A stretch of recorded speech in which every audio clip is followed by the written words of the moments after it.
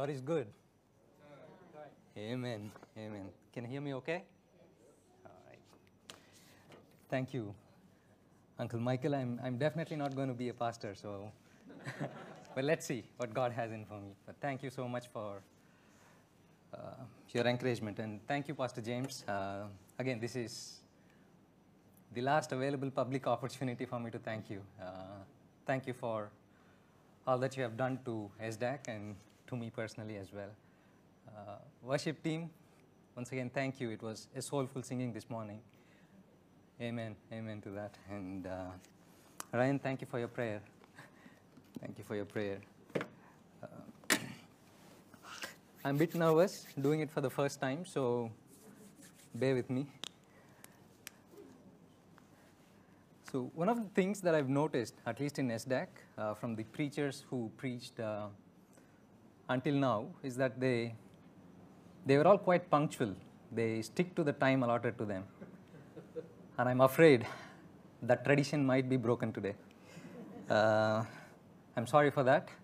If you have any commitments, I seek your apology in advance. I am not a native presenter, nor a sales guy, so I don't have fancy presentations. I am not a native English speaker either. So I'm going to rely on some slides to cover that gap. But trust me, I played all the possible pawns I had to run away from this. But I realize I can't. So here am I. I had no choice, and so you do. So it's going to be a rough 30 plus minutes. I would ask the congregation to join with me for a word of prayer before I start.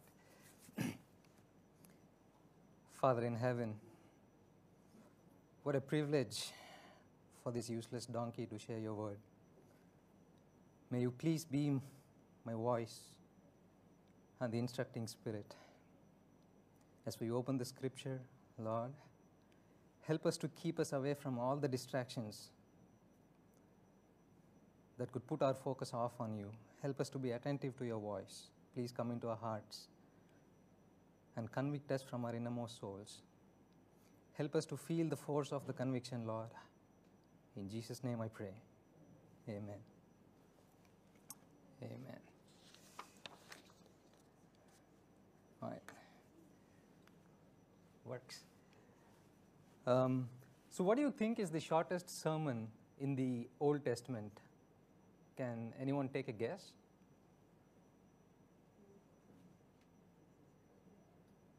Anyone?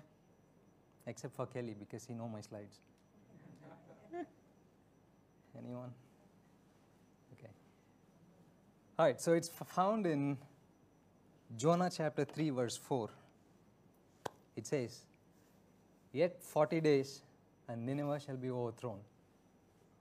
Just 8 words, the shortest sermon ever in the Old Testament. And the impact of it, we will continue to unpack as we move on. Today we're going to study the book of Jonah. I chose the book of Jonah because it's the easiest to preach, I thought, but realized it was not the case.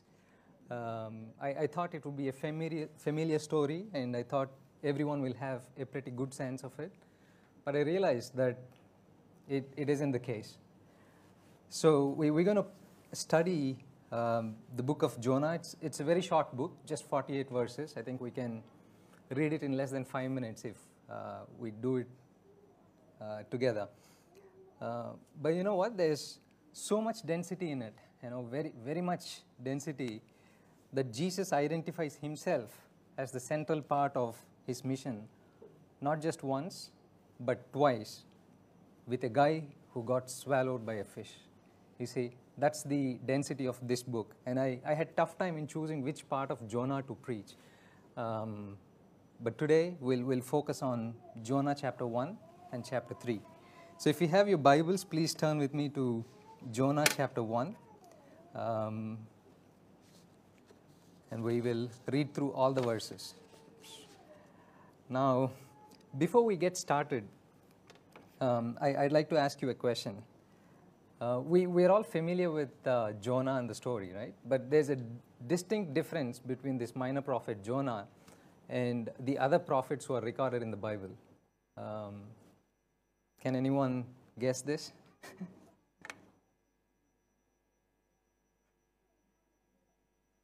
Yeah. All right, I'll break that anyways. So most of the prophets, if not all of them, they ate the fish. But in the case of Jonah, the fish ate him.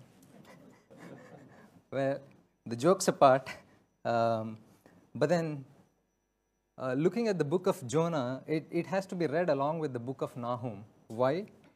Simply because both these two books prophesy, or rather, these two prophets prophesy about Nineveh.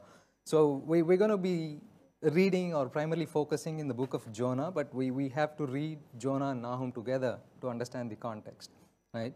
Now, why Jonah is distinct is because though the prophet Nahum and Jonah prophesied about Nineveh, only Jonah had the opportunity to go on site, right? While Nahum prophesied predominantly from Judah. The book of Jonah is unique from the rest of minor prophets, right? If you notice the other prophets, usually it starts, or the task is usually to prophesy about a nation, about destruction of the enemy country. However, Jonah is unique. Why?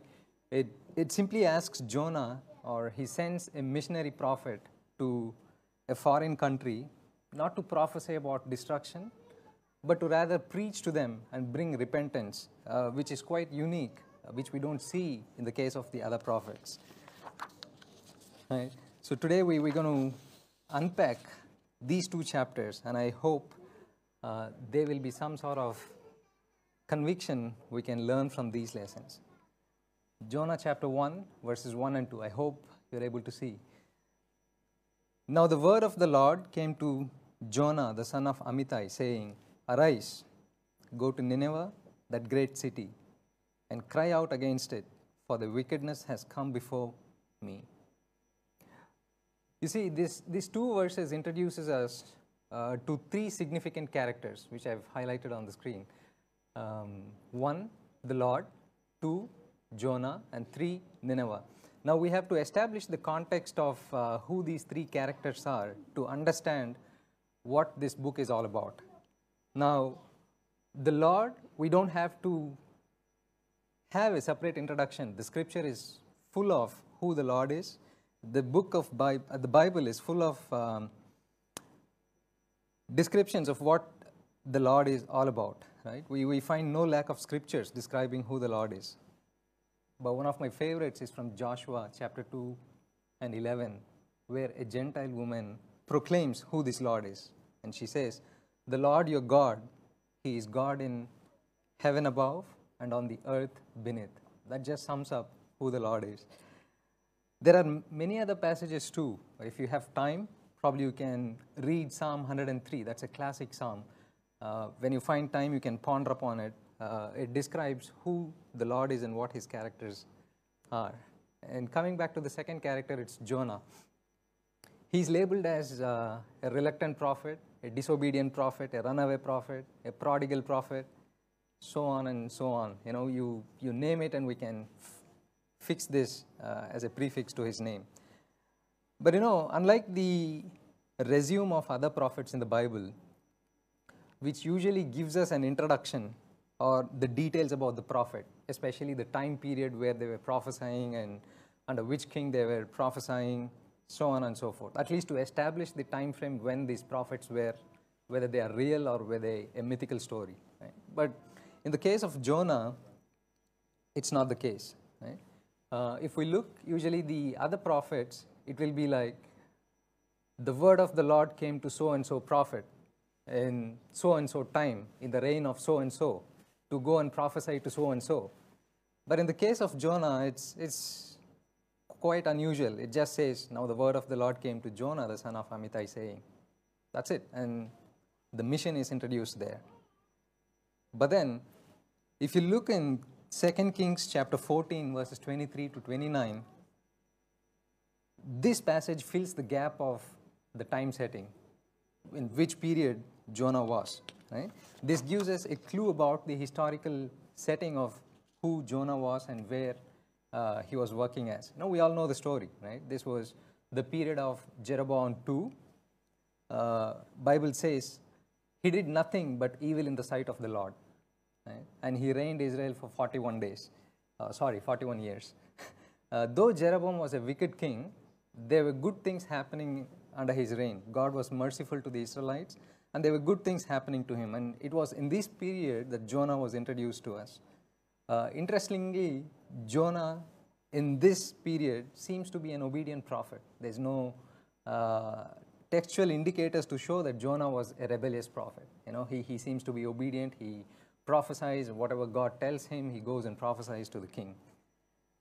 So that's about it. And only those 8 passages, and after that he doesn't show up until the book of Jonah. The third character in this introduction is Nineveh, right? The city of blood. Because that's how Nahum, the prophet Nahum, describes it. If you can read that in Nahum 3:1. Woe to the bloody city. It is full of lies and robbery. Its victim never departs. That's how prophet Nahum describes Nineveh. And if you look carefully, this Nineveh can be traced all the way back to Nimrod, right? The chief architect of Tower of Babel, right? Now, probably this could be the reason why Jonah decided to run away, but we'll come to that. This Nineveh was the economic and military power of the Assyrian Empire in those days, a country of idols, right? Nahum chapter 3 verses 1 to 4 exposes the barbaric behavior of this city, right? The brutality of the Assyrian armies can be found in Nahum 3 verses 1 to 4, where victims are always present. Violence and murder are a common reality. Her cruelty has no bounds. To illustrate this brutality, the last verse of Nahum says, it rather accuses the king with a rhetorical question, upon whom has not your wickedness passed continually? We can read that in the book of Nahum. So that's why I was recommending to read the book of Nahum and Jonah together, right? Now, if you read these 2 verses carefully, they throw at us 2 very significant questions, though we won't spend time on decoding those 2 questions. But I'd rather share them with you to ponder upon. Right? I'll continue to share more questions with you as I move along. The first question is, why Jonah? Why was God so choosy about sending only Jonah to Nineveh? Were there no other prophets during his period? When Jonah ran away, God could have chosen some other prophets from Judah. But he was persistent in asking Jonah to go to Nineveh. Why? And why Nineveh, the city of blood? I'm sure at that period of time, there could have been many other sinful nations who are doing more evil than Nineveh. But why God sent Jonah to this city of blood? Why did this city had a special play in God's plan? So these are the questions that I would want you to ponder upon today. Let's read on. But Jonah arose to flee to Tarshish from the presence of the Lord. He went down to Joppa and found a ship going to Tarshish.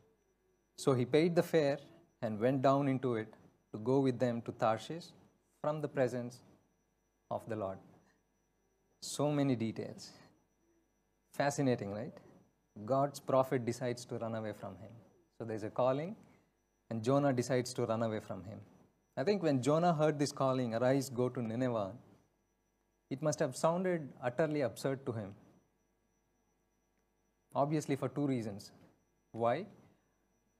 Number 1, there were no other instances recorded in the Bible where a prophet has been called to go to a foreign country and prophesy. The prophecies were predominantly within the boundaries of Israel and Judah. And if God, even if God asks to prophesy about the enemy countries, they could safely do that because there's no threat of enemy for them, because they cannot infiltrate the boundaries and then come and take this guy down just because he prophesied against Nineveh or any other country for that matter. So he was sort of secure, and he questions God as to, Lord, there has been no instances of such a setting. Why are you sending me as a foreign missionary, right? So that's one of them. And of course, since he was under a king, he might have been paid well. He might have sort of taken care well. I think these are the two reasons which might have triggered Jonah to flee away from Tarshish. Though these are speculations, but it cannot be brushed off, right? Nineveh was not only outside of the borders of Israel, but was also outside of Jonah's comfort zone. Hence, he decides to flee from the presence of the Lord. But he forgot the fact which psalmist puts beautifully in his Psalm 139:7. Where can I flee from your presence? Yeah, where can we flee from the presence of the Lord? The fact is, our God is not someone to flee from, but he is someone to flee to. Jonah forgot the fact.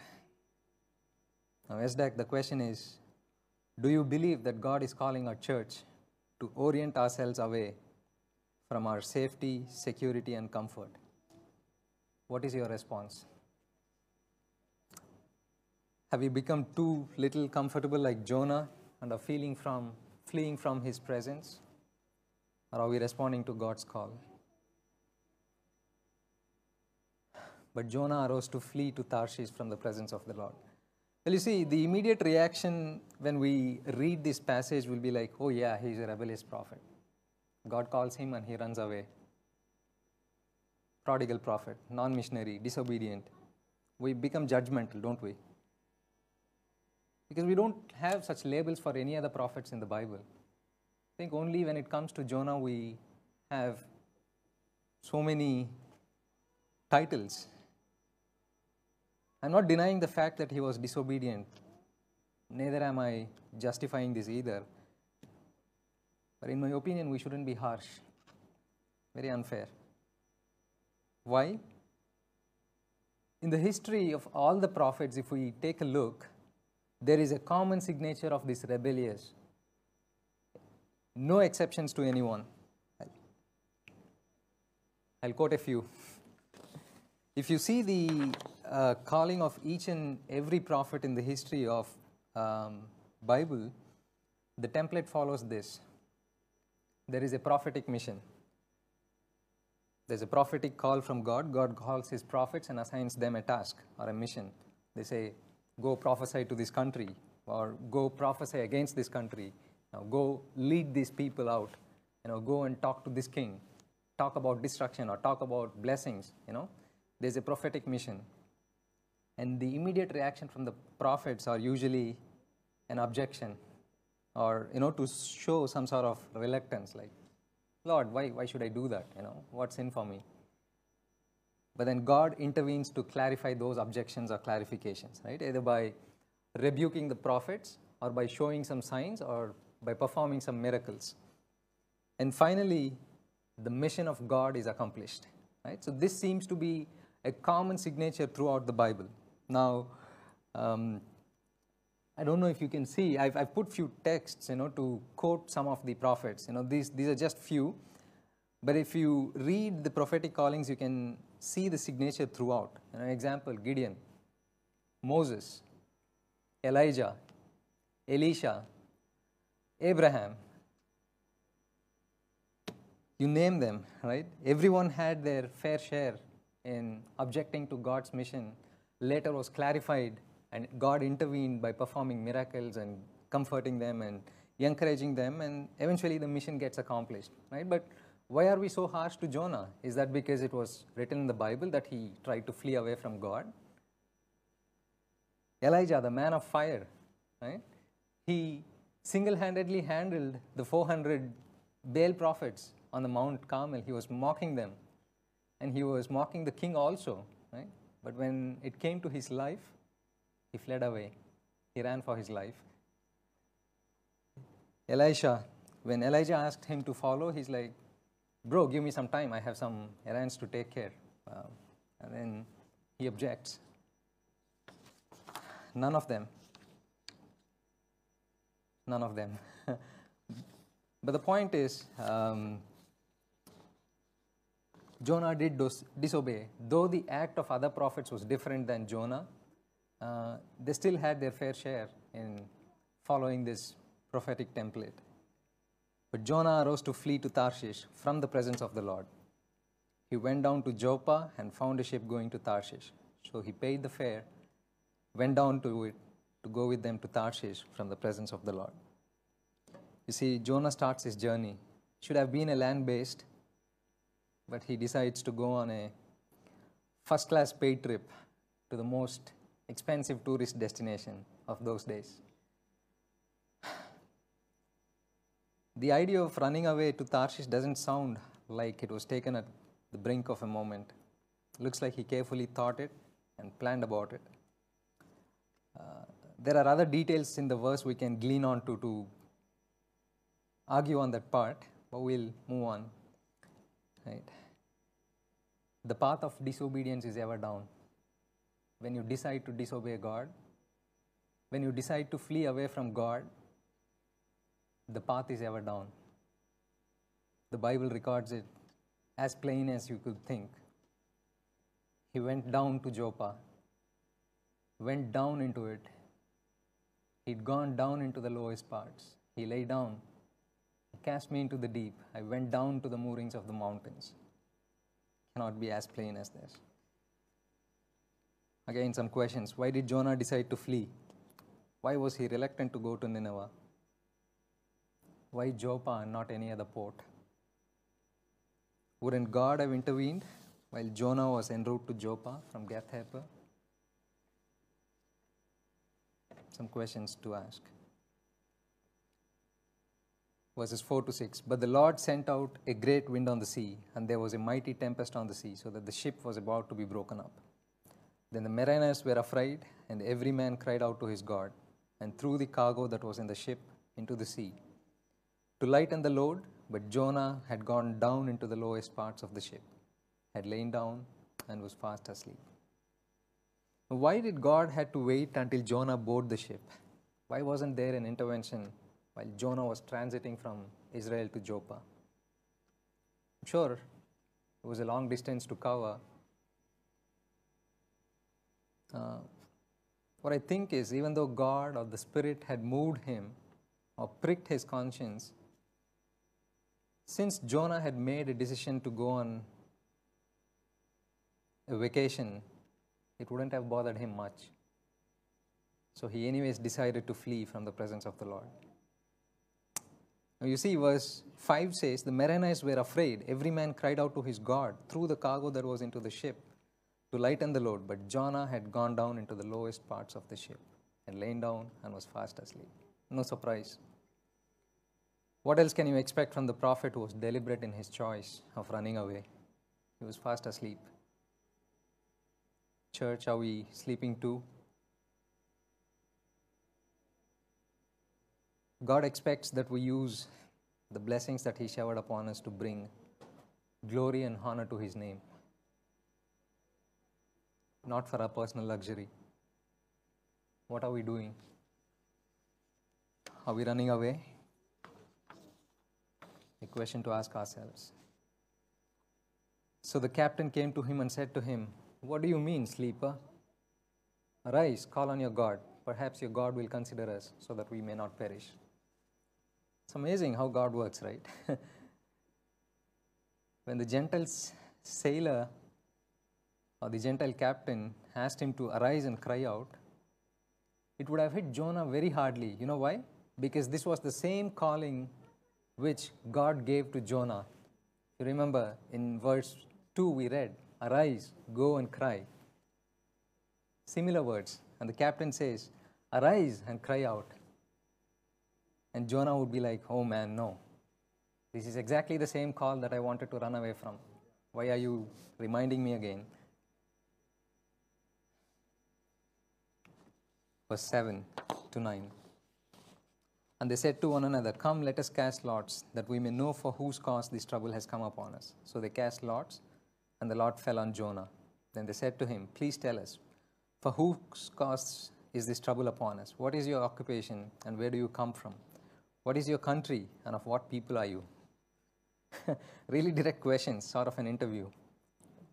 But all they were trying to ascertain is what deity has they offended, right? Because Assyria was a country of idols. Everyone had their own gods. So they were trying to figure out, oh dear, which god did we offended? All the sailors were crying out to their gods. But the reaction of the captain is a loaded one. To put this in a local slang, in my slang, to be precise, the captain would have asked Jonah, "Dey tungu munji, yaar ni engrundra vanda?" But the fact is, that's a very loaded question. But Jonah said, "I'm a Hebrew, and I fear the Lord, the God of heaven, who made the sea and the dry land." I'm a Hebrew. I think the pride would have radiated from his body throughout, right? So, I'm a Hebrew. He would have lifted up his collar and said, "I'm a Hebrew man." Funny, right? And he says, "I fear the Lord." Really? Yeah, that's why he was sleeping down there, even in the midst of a dangerous storm. This very disconnection from the struggles and difficulties of others, of Jonah, is a warning to the church. So, church, what are we doing when others are struggling? What are we doing when others are trying to overcome their difficulties? So the question really is, if we stop worshipping here, would anyone in our community feel our absence? If the answer is no to this question, then we don't deserve to be here. We are no better than Jonah. It took a Gentile captain to wake this non-missionary prophet from his sleep. What about us? Don't ignore the voice of your spouse, your community, your child, your friend, your pastor, your critic, non-believer, anyone for that matter. They could be the voice that may shake you from your slumberness. Are we good for nothing except to meet every week for 30 minutes and go back? Are we really doing what the community actually needs? And in fact, this verse from Romans 2:24 cut my veins. And it reads, "For the name of God is blasphemed among the Gentiles because of you, as it is written." So very true. Are we blaspheming the name of God in front of Gentiles? That's what Jonah did. Now I'm going to read a psalm for you. Let's turn your Bibles to Psalm 107. I think the verses might be so tiny on the screen. Turn with me to Psalm 107, passage verses 23 from 32. Psalm 107, 23 to 22. So this psalm has a striking connectivity with the book of Jonah, what we are reading. Right? It says, "Those who go down into the sea in ships, into the sea in ships, who do business on great waters, they see the works of the Lord and his wonders in the deep. For he commands and raises the stormy wind, which lifts up the waves of the sea. They mount up to the heavens. They go down again to the depths. Their soul melts because of trouble. They reel to and fro and stagger like a drunken man and are at their wits' end. Then they cry out to the Lord in their trouble, and he brings them out of their distresses. He calms the storm so that its waves are still. Then they are glad because they are quiet. So he guides them to their desired haven." Oh, that men would give thanks to the Lord for his goodness and for his wonderful works to the children of men. Strikingly similar to the story of the sailor on board. They were running to and fro like drunken men when the storm was raging. They were crying to their gods. They were crying to their gods. Exactly the same.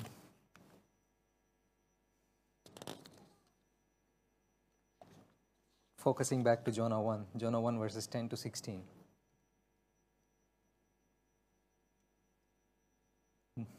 The sailors were trying their best. The passage reads it that way. The sailors were trying their best to overcome the stormy sea. Right? They were exceedingly afraid. Why have you done this? Why have you fled from the presence of the Lord? What shall we do? And then our prophet coolly says, pick me up and throw me into the sea. Really? He had strength to walk all the way from Israel to Joppa, and he doesn't want to jump into the sea by himself. And he asks the Gentiles to pick him and throw him up. Fabulous. He had no business on the ship at all in the first place, a useless contribution.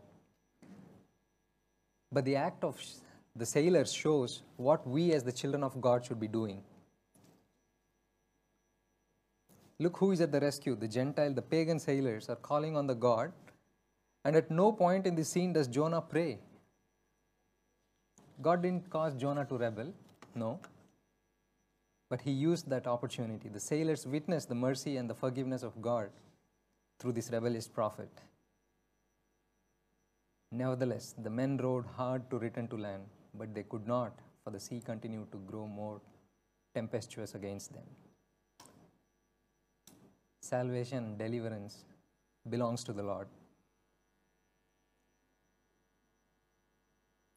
When God is at work, no human efforts can stop it. No, salvation cannot come by human efforts, however sincere it is, because the salvation and deliverance belongs to the Lord. How spontaneous the reactions of these sailors were. They were authentic. This passage mirrors or exposes contrasting differences between the prophet and the sailors. They were terrified and crying to their lords, but a prophet went to sleep. The sailors were trying hard to save this troublemaker, but he didn't even want to get off the ship by himself. They were trying to lighten the load of the ship, but our prophet has become a stumbling block. They were crying to the Lord for help, but he is fleeing away from the Lord. They wanted to live, but our prophet wished to die. They tried to save Jonah, but he was content to perish.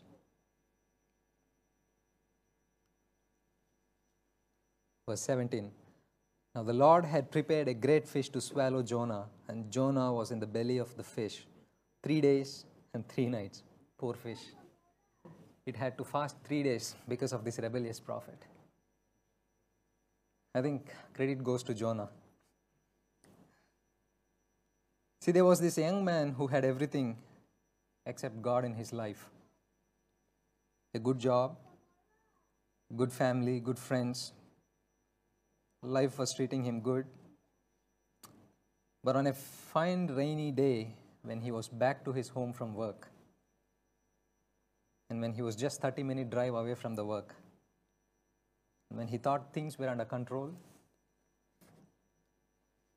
there was something that shook him. There was no time for him to react. By the time he could come to his senses, the calf flew 30 to 45 feet in the air.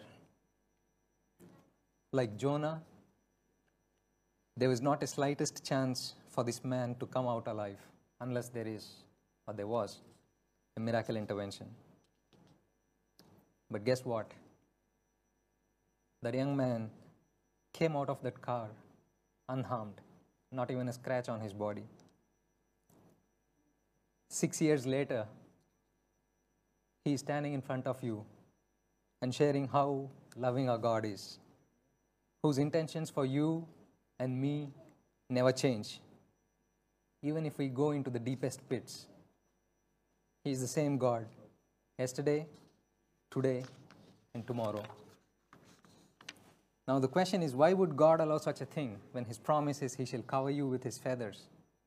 Why would God allow one of His prophets to be swallowed by a fish? Well, God didn't put one of His prophets in a fish unless He decides to choose Himself to go into a position where God had no choice but to put Him in a fish. See, God is in a continual state of change to accommodate the decisions that we make. Yes or no? God getting swallowed by the fish was not God's plan at all. Often our actions prompt God to accommodate a new situation. God's view of you, even when you're fleeing to Tarshish, is of a father's love and not condemnation. The psalmist beautifully quotes this: "How precious also are your thoughts to me, O God! How great is the sum of them." Jonah's unwillingness to do what God has asked him to do, created a new situation. Let's admit it. This is everybody's story, right? Adam, Eve, Abraham, Jacob, David, Peter, Jonah, you, and me. We all need a second chance. God's second chances are for everyone. God loves us so much that He brings us back over the same ground that we failed on the first time. Moving on to chapter 3, verse 1. Now the word of the Lord came to Jonah the second time, saying, "Arise, go to Nineveh, that great city, and preach to it." Now the other striking similarity what I wanted to share with you is, if you carefully read the book of Jonah, the first 2 chapters and the last 2 chapters are strikingly identical. They are carefully put.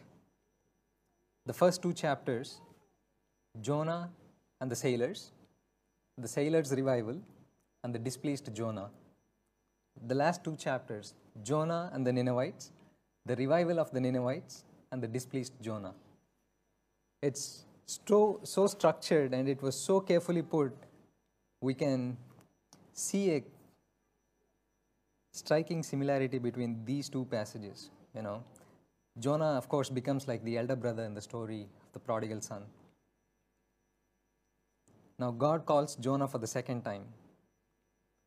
If you notice, He didn't call him the second time to cry against Nineveh, but to preach the message that the Lord had taught him. There is a subtle change in the way how God instructed Jonah. In the first chapter, first verse, we say, "Arise, go and cry." In this verse it says, "Arise, go and preach." There's a subtle change. The change that God taught him a few days ago, the message of forgiveness, the message of God's love, the message of God's mercy, the message of God's care. These are the messages that God wanted Jonah to preach to Nineveh.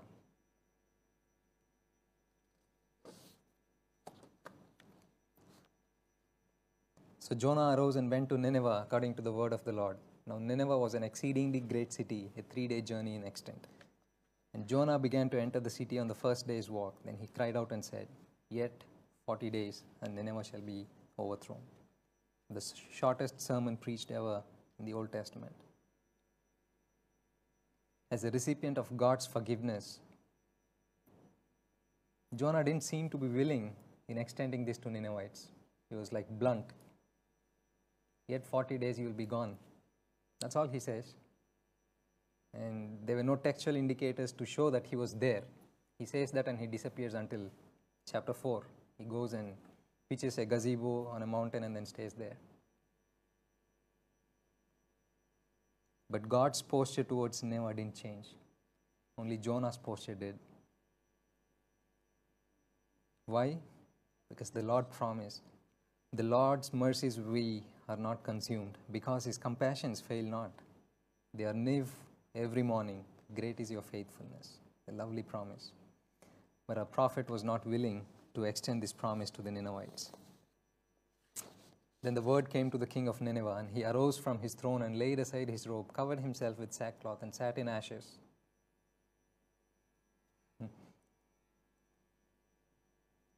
Wow. A king arising from his throne and laying aside his robe, covering himself with sackcloth, sat on ashes, sitting together with common people. That's not an easy thing to do, but the king of Nineveh did. Look at the authenticity of the king's repentance. It's identical like how the sailors responded when they tasted the mercy of our God. It was immediate in both the cases. If you read Jonah chapter 2, there was never sort of repentance in his prayer. He's like, "Okay, God, only if you will get me out of the ship, then I will make some vows." But the sailors and the king and the city of blood, their actions were immediate. when they realized, when they heard the truth, they reacted immediately. In chapter 2, he says, I cried out to the Lord because of my affliction. When my soul fainted me, I remembered the Lord. So there's no sort of repentance there. He says, I cried out to the Lord because of my afflictions. He's out of desperation, he prayed to the Lord. But the sailors and the city of Nineveh, they didn't do it that way. They immediately reacted.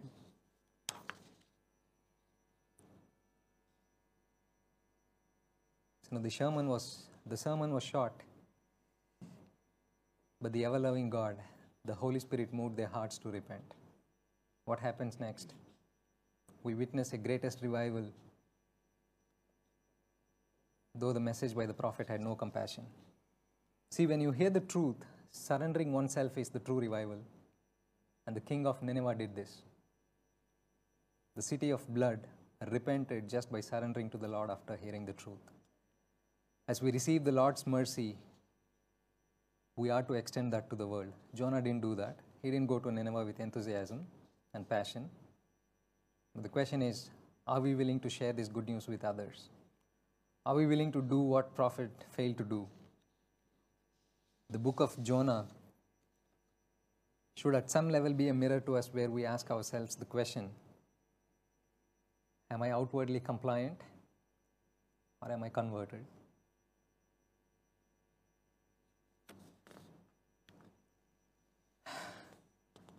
I'm done. So Jonah chapter 3, verse 10.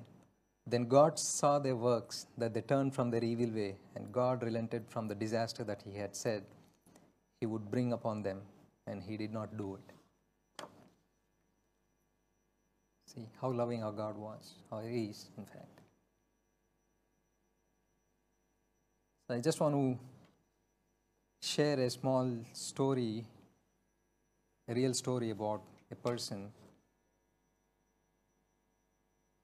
and then I'll close it off. We were talking about the shortest sermon, what the shortest sermon did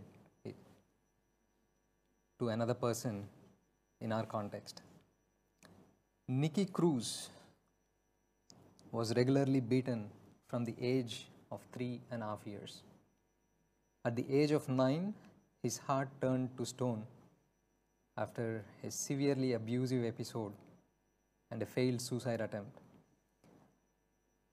As one of 19 children born to a witchcraft practicing parents in Puerto Rico, bloodshed and mayhem were common occurrences in his life. He suffered severe physical and mental abuse at their hands, at one time being declared the son of Satan by his mother when she was in a spiritual trance. When he was 15, Nicky's father exiled him to live with an older brother in New York City. Full of anger and rage, he soon left his brother to take his chances on the streets. By the age of 16, he became a member of the notorious Brooklyn Street Gang. Within 6 months, he had risen the ranks to become their warlord, ruling the streets as a leader of one of the gangs most feared by the rivals and police at the time. Lost in the cycle of alcohol and brutal violence, his life took a tragic turn for the worse when his best friend Manny, a fellow gang member, was jumped and stabbed repeatedly. Manny bled out and died in Nicky's arms. As Nicky Cruz's violent reputation grew, so did his haunting nightmares. Arrested countless times, a court-ordered psychiatrist pronounced Nicky's fate as hopeless. No authority figure could reach the young warlord until he met a skinny country preacher named David Wilkerson. David risked his life to tell Nicky there was hope. Wilkerson disarmed Nicky by showing him something that Nicky had ever known before, the relentless love of God. The love of God was stronger than any adversary that Nicky had encountered in his life. Wilkerson's interest in the young thug was persistent. It wasn't easy. Nicky bet him up, spat on him, and seriously threatened his life. At one point, he took a knife and put it against his chest and said, I'm going to pierce it through your chest.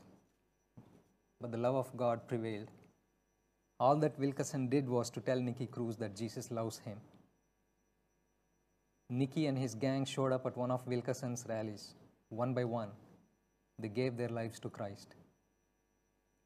Jesus loves you. Those 3 words changed the course of a cold-hearted gangster's life. A shortest sermon than what Jonah preached. Now this cold-hearted gangster is an evangelist traveling all over the world, speaking to some of the hardened criminals who don't respond to their parents, to their teachers, or to the jail system, and sharing the love of God to them. All it takes for us is to step out of our house and say, Jesus loves you, to those who don't know God. You don't have to be a pastor. You don't have to be a theologian. You don't have to be a great scholar. You don't have to be a prophet. All you need is a willing heart.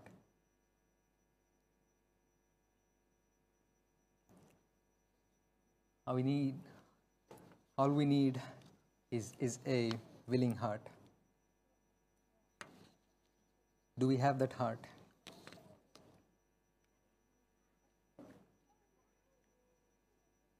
So when God calls you to do something, He is not always calling you to succeed. He is calling you to obey. The success of the calling is up to Him who called, and the obedience is up to you. So SDAC, as much as a rebellious prophet Jonah was, his short sermon teaches us that the city of the blood repented, and there was a great revival. Straying people became praying people. People turned from committing sins to confessing their sins. There's no doubt that there was no compassion in the sermon that Jonah preached, but there was a power in the words he chose. Jonah was a symbolic portrayal that the church is a sleeping church. It was easy for God to turn the Gentiles towards Him. It was easy for God to turn the Ninevites towards Him. God had no challenges in bringing repentance to those who didn't know the truth. But getting the focus of those who claim to be His children is the real struggle of God. So, people of God, if your desire is to share the hope, the 3 angels' message to those who are lost, if you have the burden to get those who don't know the truth to God, if you're willing to share the choicest prayerful words about God's love to your friends and your neighbors, if you're willing to arise to go to Nineveh, not to Tarshish, to proclaim the second coming of the Messiah, if you're willing to bring revival in someone's life, if you're willing to commit yourself to God's calling, and if you're willing to respond to Lord to say, here am I, send me, now is the time. If God can work in the hearts of a cold-hearted warlord, if God can work with a hopeless person like me, if God can work with a rebellious prophet like Jonah, God can work with your second chance.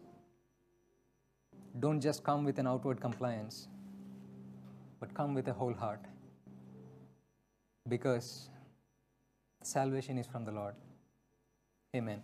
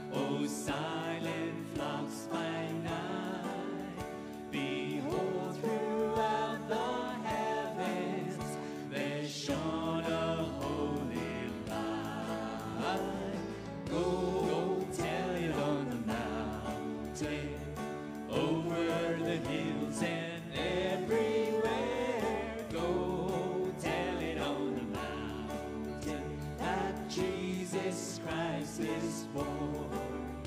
The shepherds fear and tremble when low above the earth rang out the angels' chorus that hailed the Savior's birth. Go tell it on the mountain, over the hills and everywhere. Go tell it on the mountain that Jesus Christ is born.